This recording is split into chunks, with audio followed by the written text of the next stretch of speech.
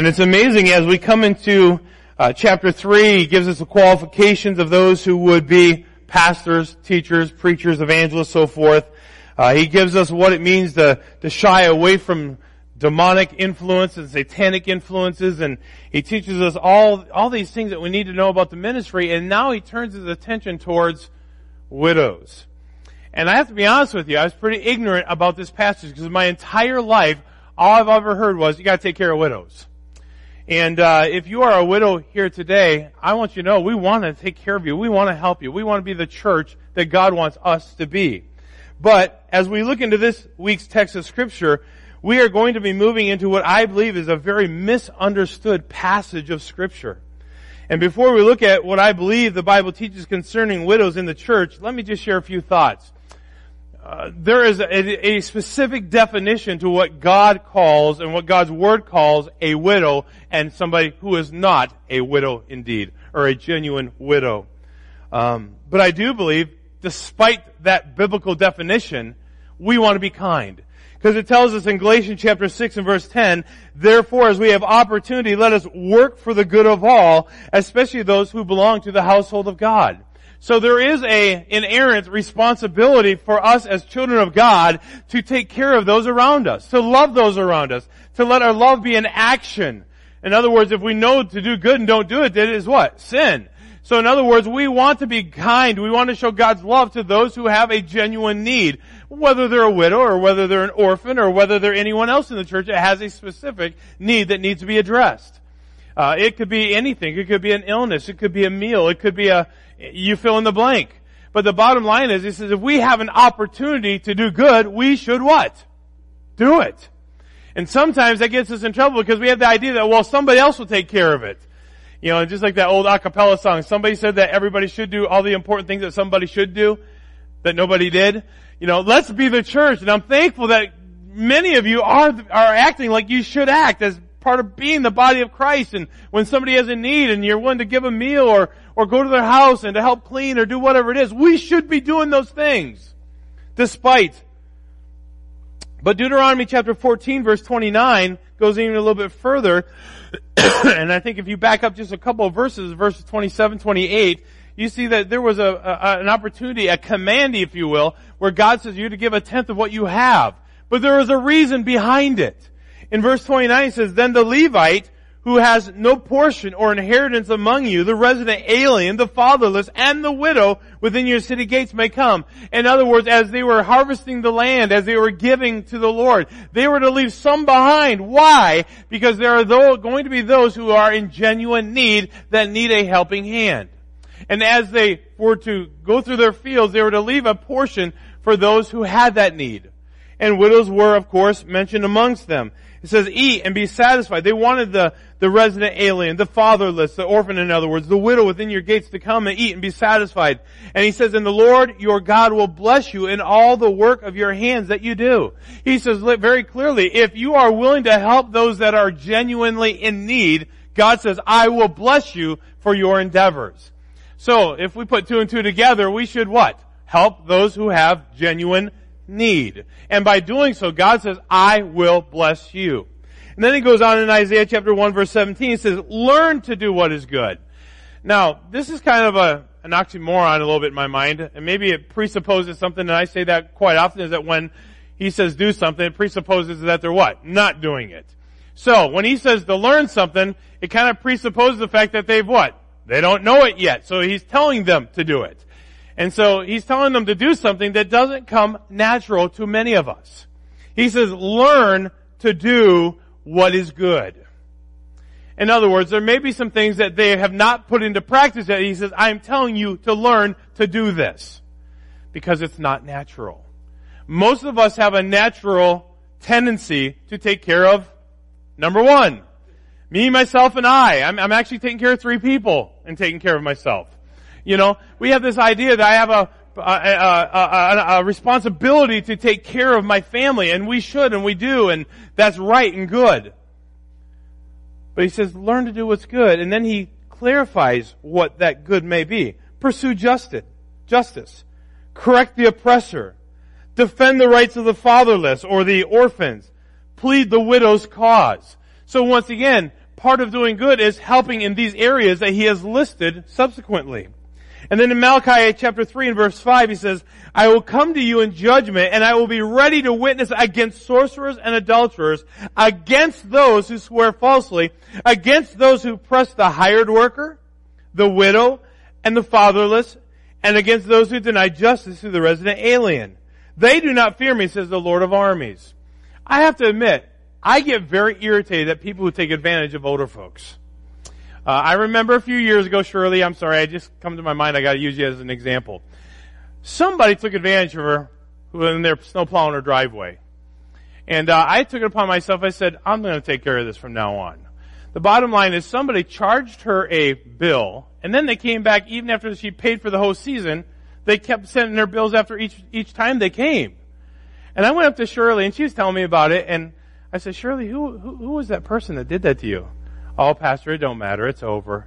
I said, no, really. I'm just kind of curious who did it. No, Pastor, don't worry about it. She goes, I know you. I don't know if she remembers that or not, but I was willing to go to see who this person was. I wanted to share some devotional concepts with them. I get tired of people who take advantage of older people or other people who can't defend themselves. We are to take care of people who are in genuine need and cannot take care of themselves. But according to God's Word, we have that obligation. However, taking care of must be defined scripturally. And this is where I say in this text of Scripture, I think is a very misunderstood passage. Now, as I go forward and give what God's definition is, what God's Word says regarding the widow, please don't misconstrue that we're not going to take care of you if you are not in this specific category. But God's Word does describe it. And not only does He describe it, He gives the rationale behind why He says what He says in this passage. So, if you would bear with me as we go through this. So, taking care of must be defined. And so, as a pastor, let me just tell you, this is a matter of fact. As a pastor, I've had numerous phone calls over the years whereby somebody feeling bad for a widow says, hey, Pastor, you got to do this for so-and-so. And then you fill in the blank. It could be anything from buying a yard service to remodeling a house to doing this, to doing that. I've had people call me and say, Pastor, you have to do this. They're a widow. And I think to myself, no, I can't do that. I can't do that. And there's a reason why I couldn't do it. I don't have the manpower. I don't have the time. I don't have the funds. I don't have the resources to do just anything that anybody needs done at any point in any time. I think you guys understand that. And then they would even go so far as to say to that person that they told me about, is that, oh, by the way, I told them that you'll be getting in contact with them to set it up the time to do it. That's pretty bold. But I've had numerous phone calls like that over the years. And in my heart, I wish I could snap my fingers and say, boom, done. I really do. There are so many times where I want to do something for somebody, but I just can't. But not just me, we as a church just can't. So that's why God defines who it is that needs those kinds of things. So, as we go on, it says, furthermore, they are told that individuals who, or these types of comments come, so does the Bible say about the church, what does the Bible say about the church's responsibility to take care of widows? And I think some of us are going to be shocked here. So let's look at the text here. Chapter 5, verse 3 says, support the widows who are genuinely in need. Genuinely in need. Now here's a circumstance that all of us, if I were to ask every one of you in this auditorium this morning, what does it mean to be genuinely in need? I promise you there'll be 10 different definitions of that. They may be similar, but they will vary from one end of the spectrum to the other. I've had people call the church and say, hey, I need funds for my electric bill. Okay. I get that. To some people, that's a genuine need. Maybe they have medical devices that need to keep running. Maybe they're legitimate. I've had other people call the church and say, I need money for my vet bill. They need shots. They need their annual shots. They need pet food. They need the anti-worming stuff, so that my pet don't die. And they have an expectation that is realistic in their minds that the church should cover. I have had all kinds of needs presented to me over the years. I have a premise, right, wrong, or otherwise. I have a premise that if you have money to do this, this, and this, you probably don't need my money because you have what you need. You're just spending it in the wrong places. And so I literally had someone come up to my house one day, and I'm not casting judgment, I'm just giving you a scenario, is that they wanted me to pay their electric bill. And they were several months behind, but as they opened the door to their car, a 12-pack of beer fell out the door. It was rolling down the sidewalk, or down my downward slope in Tippecanoe where I was living.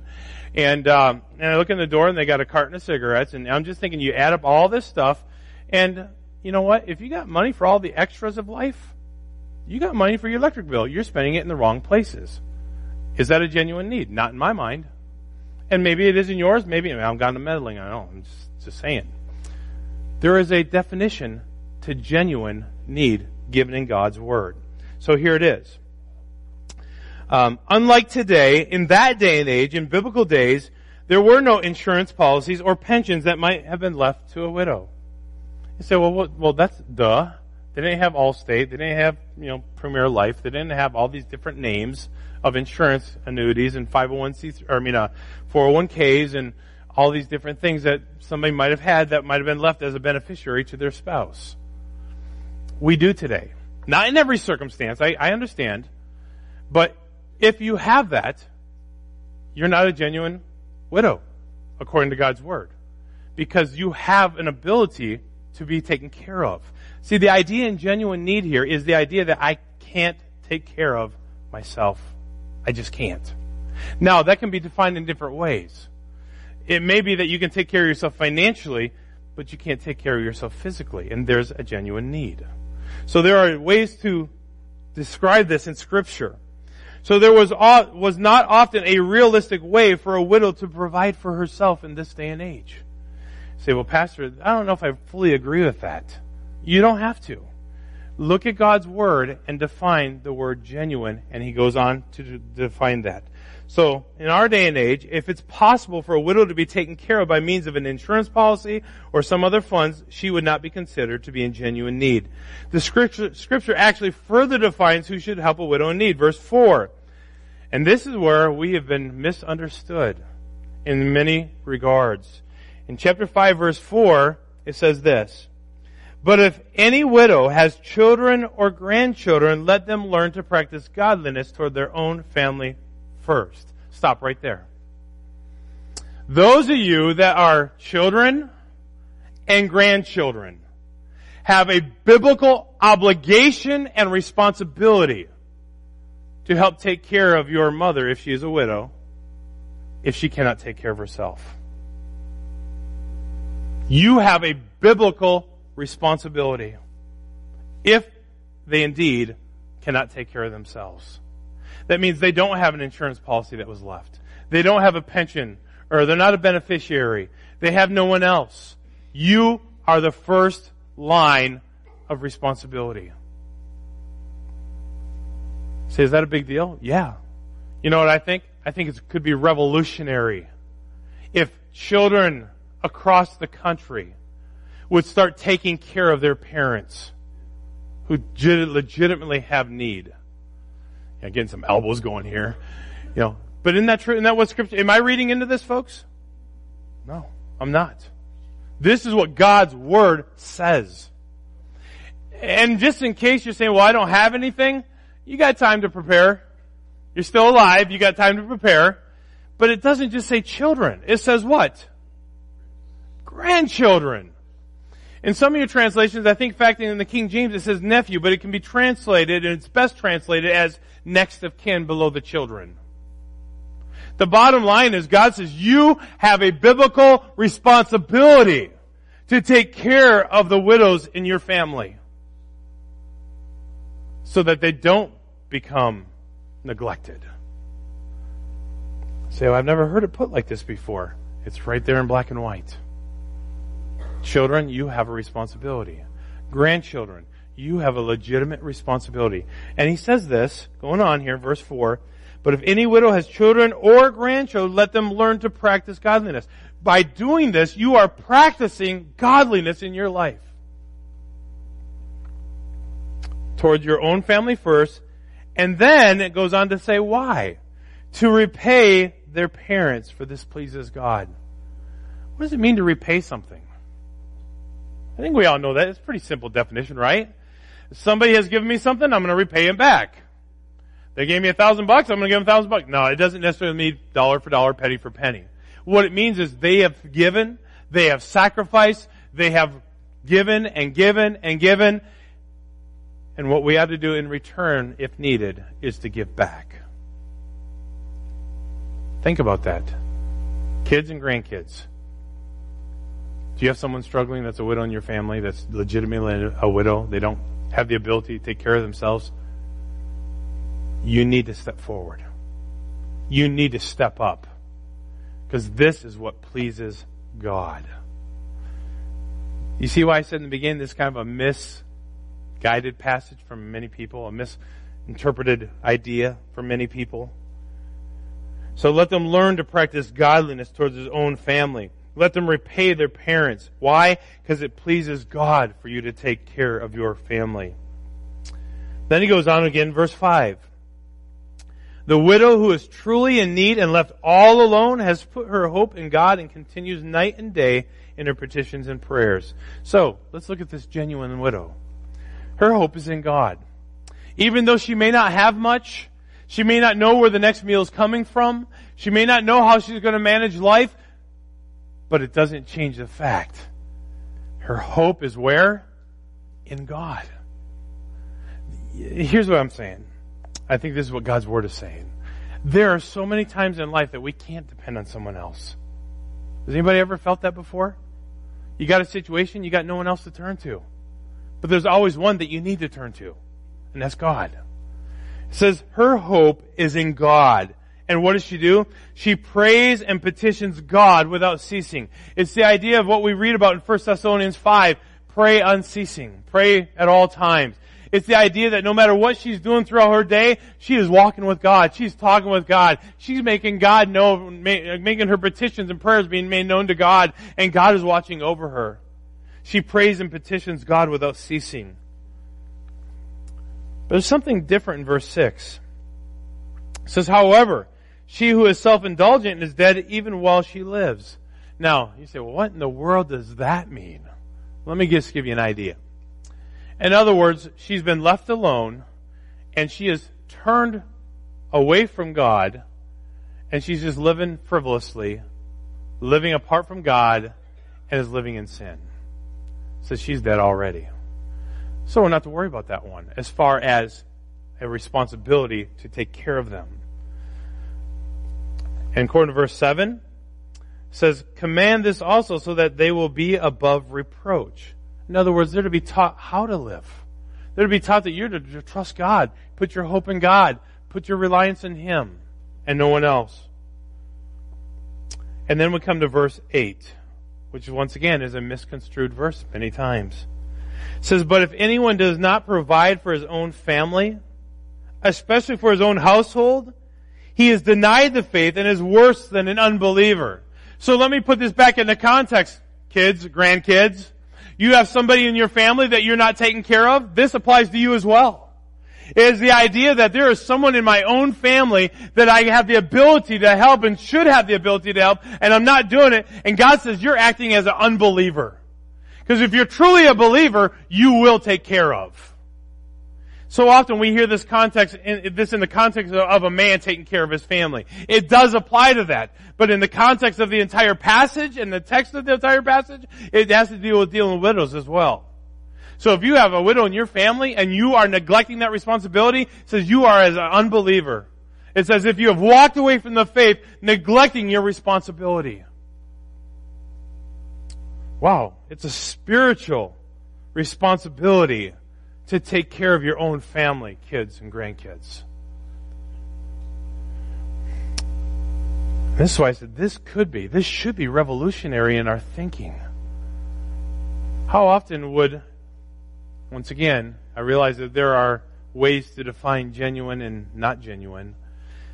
As I said, there may be a way for a person to take care of themselves financially, but not physically. And that's a different world. That's a different part of the spectrum. But where we have the ability to step forward and help to make sure that their needs are met, We should be doing it. Now, for further characteristics of what a widow that a church should be expected to take care of, I believe God's Word gives us 8 different characteristics that need to be applied here. So who should the church genuinely be taking care of? Number 1, we see this going on here in verse 9. It says, no widow is to be enrolled on the list for support unless she is at least 60 years old. So there's the first one. He used enrolled on a list. Right. Because there should be a group that if they qualify, we are obligated to take care of them. But you don't make the list unless you're at least 60 years old. Somebody's saying, yeah, so I got a couple more years left. No. But though the reality is, that's what God's Word defined. At least 60 years old. Here's the premise. That older lady is probably less likely to go out and find another husband. If God blesses them, wonderful. Praise God. A couple of you have asked me on occasion, do you think I should get remarried? By all means, if God opens the door, walk through it. If He shuts it, don't walk through it. You know, if God is in it, step through the doorway. That's a blessing from God. If your spouse dies, I realize I can't even comprehend some of the loneliness that comes into that life. I can't fathom that. I'm a people person. I love to be around people. I can't imagine being single. I just can't. Maybe days. No, just kidding. But we understand, right? That's a lonely, for those of you that it's really fresh and real, you understand it's lonely. And those years of memories that they're still there. And it's very real. God gives you another opportunity, step through that. Yeah, step through that. And surround yourself with people. Number 2, she should have been faithful to her husband. That's the second thing that we see there in verse 9. She's been the wife of one husband. That doesn't necessarily mean how many that they've had. It's the idea that you've been faithful in your marriage. That's the context. Faithful in their marriage. Number 3, she should be known for her good works. And we see that in the following verse. Verse 10, and is well known for good works. In other words, she has a reputation for being a good woman who has good works. Number 4, she should have a reputation for having been a good mother. We see that in the following verse. Actually, same verse. That is, she has brought up children. In other words, if she is mothered, she is mothered well. She took care of her kids. Going on, it says, shown she should have been hospitable. In other words, her home was open when needed. She had the ability to open her home when there was a need. And then the next one is interesting. She should have washed the saints' feet. Wash the saints? What in the world? I don't know about that. What's the context of that? Anybody see the old stories of like Bible TV shows back in the day? What kind of roads did they have? Paved asphalt? Dirt, dust, rocky, gravel, dusty, dirty. So it was customary as they would come into a home. Now my son Jake, he does not like shoes in the house, period. That's his pet peeve. But this is the idea. They'd walk into a house, and rather than walk with dirty feet throughout their dwelling, there'd be a basin of water, and the host family, oftentimes the mother, the lady of the house, would stop in the doorway and wash the feet, wash the dust so that the dirt and the grime didn't get carried on throughout. Right? She was willing to do that. See, that's nasty. But she was willing to do that.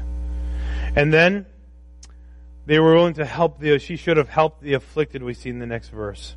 There are those who are sick, those that are ill, those that need help with their health.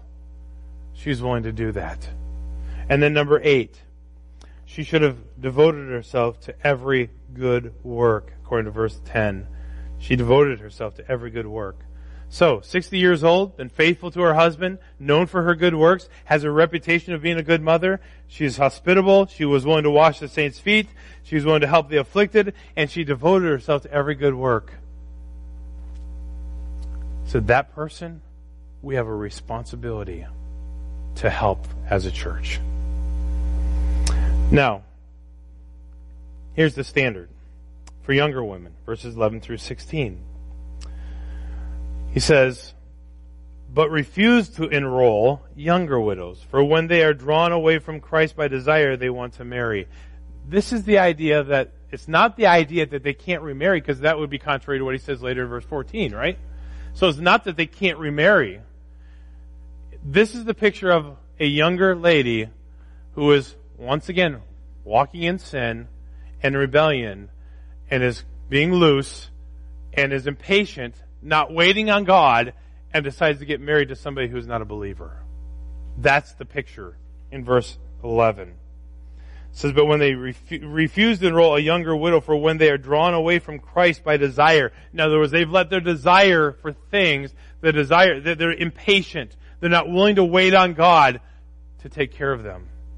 He says, don't enroll them. Why? Because it'd be a waste of your money. It'd be not being a good steward of what God has entrusted you as a church. It says, and will therefore receive condemnation because they have renounced their original pledge. In other words, what they know is right, they've stepped away from it. So, at the same time, verse 13, they also learn to be idle, going from house to house. They are not only idle, but are also gossips, busybodies, saying things they shouldn't say. See, once that tragic circumstance comes into their life, rather than trusting God, they began to do other things to take care of themselves and wandered away from God. That's the concept here. So, refuse to enroll a younger woman who is drawn away from Christ by desire. They'll receive the condemnation. They're idle, they gossip, they're busybodies. Don't invest in them. But, for the person who hasn't, verse 14, therefore I want younger women to marry, have children, manage their households, and give the adversary no opportunity to accuse us. So he says, for that other person who is patient, waiting on God, trusting in Him, they should remarry. Why? Because they're eligible. They have the ability to. It may be that God would bless them with another husband, and that they would be able to have children and manage their own house. So the standard is, for those who are willing to walk with God and be patient and trust in Him, go get married, have a family, and make sure that when you do that, you manage your house well, and God will take care of you through that new husband. There is a way to do things. They should marry. They should have children. They should manage. And not only that, he goes on and gives them one more thing. Verse 15, for some have already turned away to follow Satan, and if any believing woman has widows in her family, let her help them. They're to help other widows. They're to help other widows. So, why the guidelines? Why does God get specific about who is a genuine widow and who is not? Why does He list these characteristics? Because if you're like me, and most of us are probably in that guideline of, well, I grew up just thinking, well, if they're a widow and they don't have a husband, we should automatically just take care of them. We should, because according to Galatians 6:10, if we have the ability to do good, we're going to do it. Trust me. If something comes across my ears, that we have somebody in the church, you may not technically fit this list, but you have a need, I'm going to see what I can do to help it. That's our nature, right? We want to love people. That's just loving people, right? We should do that. But the responsibility lies within these characteristics, these guidelines. You see, sometimes what comes across is somebody wants something or somebody needs something and they want us to take care of it. Let me just tell you the truth. On at least several occasions, I've known some widows who've had very, very wealthy children. Very wealthy children. And the reality is, because of pride, they would not ask their children to help. They had the ability. They wanted to help. And yet, Mom wouldn't ask them. I said, have you talked to your kids? Well, no, I don't want to bother them. Your kids are asking me if there's anything they can do. Talk to them. They are not genuine widows because there's a responsibility and a wherewithal for a child to help. But when there is no one else, and they've been faithful in a nutshell and obedient to God, we're going to do what we can because we have that responsibility, right? So why the guidelines? Number one, the church cannot take care of every widow that comes its way. By standard definition, just anybody who has lost a spouse, we can't. We can't. We're going to do what we can. If there's a need, we're going to try, But we cannot possibly take care of every widow that comes our way. But we have a responsibility to take care of the ones that meet the definition. Number 2, the church will be more free to do other ministry if we're not tied up doing this when God says, I want you to do this. That's what he says here. At the end of chapter 5, if any believing woman has widows in her family, let her help them. Let the church not be burdened. So it can help those who are legitimate in their need, genuine in their need. So we cannot take care of every widow that comes our way. The church will be more free to do other areas of ministry. And then number 3, the church can concentrate on taking care of those that we have an obligation to take care of. This is different than what I grew up hearing. It's amazing what happens when we read Scripture. It defines, it clarifies, it brings truth to what we have heard. But if we could take away a couple of things from this today, bottom line is, there is a responsibility that we have. Despite whether you fit the category, if there's a need made known, we're going to do what we can. Trust me. I want to be able to be a blessing to anybody who has a need. Widow, orphan, need, stranger, whatever. We're going to do what we can. That's the church being the church, right? Right? All 3 of you, that's good. That's the church being the church. But there is a specific group that God says you are obligated to take care of them. But number 3, you that are children and grandchildren, you have a need in your family. If there is a genuine need, you need to step up.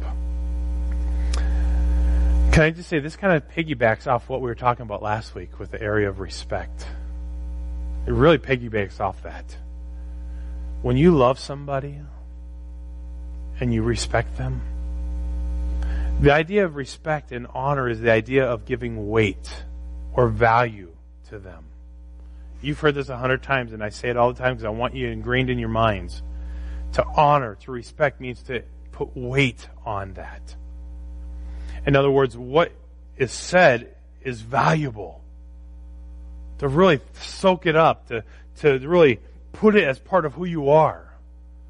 In the back of your minds, children, grandchildren, you should be thinking that at some point in the future, God may never call me to do that, but if there is a need, I want to be ready. I want to be ready for that. Because that's what's biblical. That's what God has commanded. This is what pleases God. The first line of responsibility comes from within their physical blood family. When that's gone, and there are no children or grandchildren, when they've been faithful and obedient to God, been faithful to His church, church takes over as best we can. There are times that we struggle financially as a church, and we can't just do everything and anything that is made known. We try, though. But God's Word gives us a qualification list, if you will, of who we have a responsibility to. And can I just say, if you are a widow, we love you. We care for you. We appreciate you. We want to honor you. And I still say, if God gives you another spouse, praise God. If it's His will, walk through the door. If He shuts it, don't walk through it. Don't kick it open.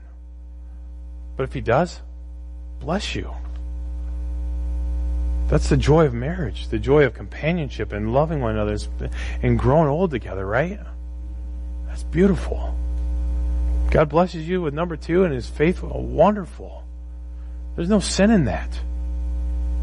But God has a plan for all of us. And we need to make sure that we follow that plan, right? So, we've been challenged. Church, there is a group that we legitimately need to take care of. Children, grandchildren, if there are people in your family that fit this bill, you need to take care of them. And let's see what God will do, because this could be revolutionary. We're not shifting the responsibility to the state someday. We're taking up that mantle, and we're taking care of them. Let's pray.